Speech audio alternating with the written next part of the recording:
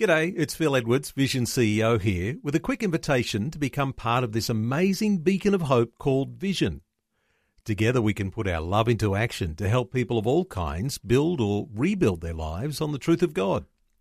Please consider the part you can play during our upcoming Visionathon appeal, remembering that it's your support that makes Vision possible, including this podcast. Life, culture and current events from a biblical perspective. 2020 on Vision. Well, as we do on a Monday, we'd like to catch up on the latest political agenda.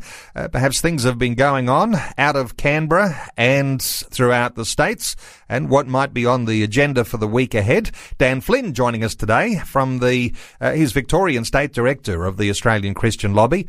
Hey, Dan, welcome back to 2020. Great to be with you, Neil.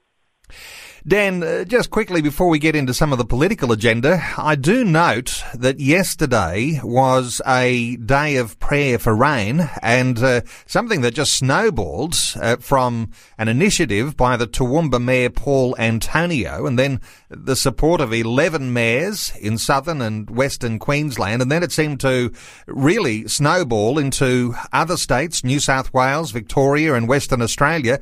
I wonder whether you've got any thoughts about the prayer for rain and just the courage of a civic leader of standing up and saying, yes, we need to ask God to intervene here. It's a fantastic initiative, Neil, and I think it even goes as far back as the Ministers' Fraternity in Toowoomba, meeting with the Mayor, developing this idea, and then the Mayor sharing that with other mayors who are not necessarily overtly Christian, but all aware of the dire need here of addressing the drought and, all really reliant on God and being public about it. So it's a great example of political engagement by the pastors with their civic leaders. And, I think this is something that we should celebrate. And, we need to continue to pray for rain. This is an absolute crisis. Well, just to say that earlier this morning on Vision, Matt Prater, who was standing in as host for the Rise and Shine breakfast program here on Vision, was receiving calls from around the nation of people who are being able to observe the fact that it's raining in their community. And so it's not like it's drought-breaking rain yet, but expectation is there that God will come for and actually bring about, change to the climate in some of those very dry, drought-stricken communities. Affects families, it affects farmers, it affects businesses in those communities. So yes, the pray for rain is on, and an expectation that God will intervene and send rain into those drought-stricken areas. Some other areas to talk about today, Dan. Senator Leyonhjelm and his call for a new relaxation of what's happened with euthanasia legislation. We know that 20 years ago the Northern Territory had a go, and that appeared to be quite a disaster. Now Senator David Leyonhjelm is calling for a renewed opportunity for the Northern Territory and the ACT. What are your thoughts on what's happened? Look, it's concerning, Neil, because clearly when the Northern Territory legislated this for a short period in the mid-90s, there were 4 deaths, I believe, under that law, 2 of which did not qualify, and many of those who were seeking to get patients across the line on this thought of the safeguards as just simply roadblocks to be crossed. So it was rightly repealed, and the federal government taking control, not giving that initiative back to the territories. What's deeply concerning about this is that it appears, based on statements by Senator Leyonhjelm, that he's done a deal with the Prime Minister along the lines of Senator Leyonhjelm, as a critical crossbencher, lending his support to the establishment of the Australian Building Control Commission, which is a vital aspect of coalition policy, trading off for a promise for a free vote in the Parliament among the coalition on enabling the territories to legislate euthanasia. And I think Senator Leyonhjelm expressed this as some sort of liberty offset. In other words, there's constriction involved in the Building Control Commission. Let's offset that with greater liberty around legislating for euthanasia. So that sort of deal might have been done is very, very concerning, I think, to the democratic process. And Dan, from what I understand, Malcolm Turnbull has reportedly given a private assurance that Coalition MPs will be allowed a free vote on any sort of bill like that to restore territory rights. Would that be a typical, normal thing in your estimation? Look, I wouldn't think so. We don't know often what happens in negotiations with crossbenchers, but I understand this hasn't been to the coalition party room. These exchanges are just very concerning because there's no line of sight to what the process is, and to trade off something as important as the issue of euthanasia, a social issue, for I suppose, a more concrete economic issue is just very, very concerning. Okay, let's move on to some other issues. Last week, an interesting visitor, the visit of Walt Heyer to Canberra and Sydney, an American man who's had 2 sex change operations. He tried to become Laura at age 42 and then a reversal operation after 8 years because he believed surgeons were too quick to operate. What's happened with his visits to Canberra and Sydney last week? Well, look, I understand it's been very successful, Neil. He's been in Canberra.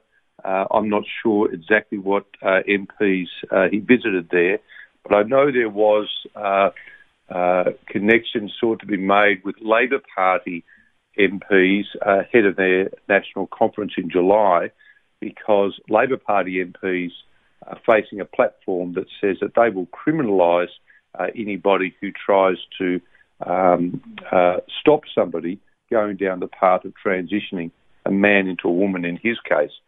But his story is that he transitioned and then reverted back to his the sex he was born, because underlying it all, no matter what changes he made, no matter how feminine he looked, he was always a man.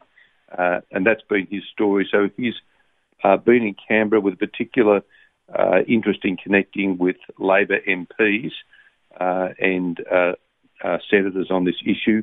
I know he spoke in Sydney on Friday night, and he's heading to New Zealand to speak next Friday at a conference over there. So the more awareness there is of this, Neil, the better it will be, particularly that students and children can understand that there are actually only 2 genders, and that there is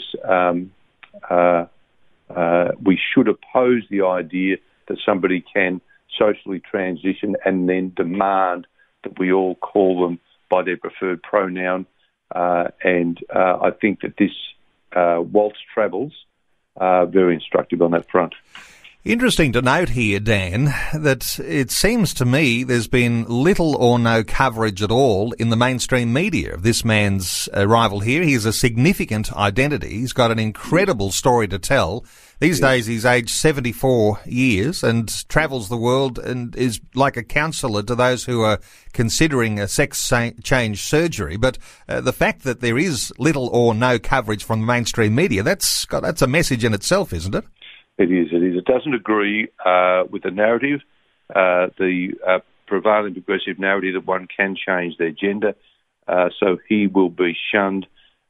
His story will not be told. And it's, walking the corridors of power. And I know he's been working with Martin Iles, our managing director, last week in Canberra. I think it's another fact that I noted in the conversation with the senator, that they were happy to meet him one-on-one, but not in a public forum. In other words, they didn't publicly want to engage with Walt. So that's a concerning trend as well, about the public shaming of anybody who would question transgenderism. All right, let's move. Sorry? Yeah, Neil, this is playing out. I'm seeing this playing out in schools in Victoria. There was a girls' school here in Victoria who now has a boy who is socially transitioned, and that boy is referred to as a he. It's an arts captain in the school, and they're often up the front in a girls' school.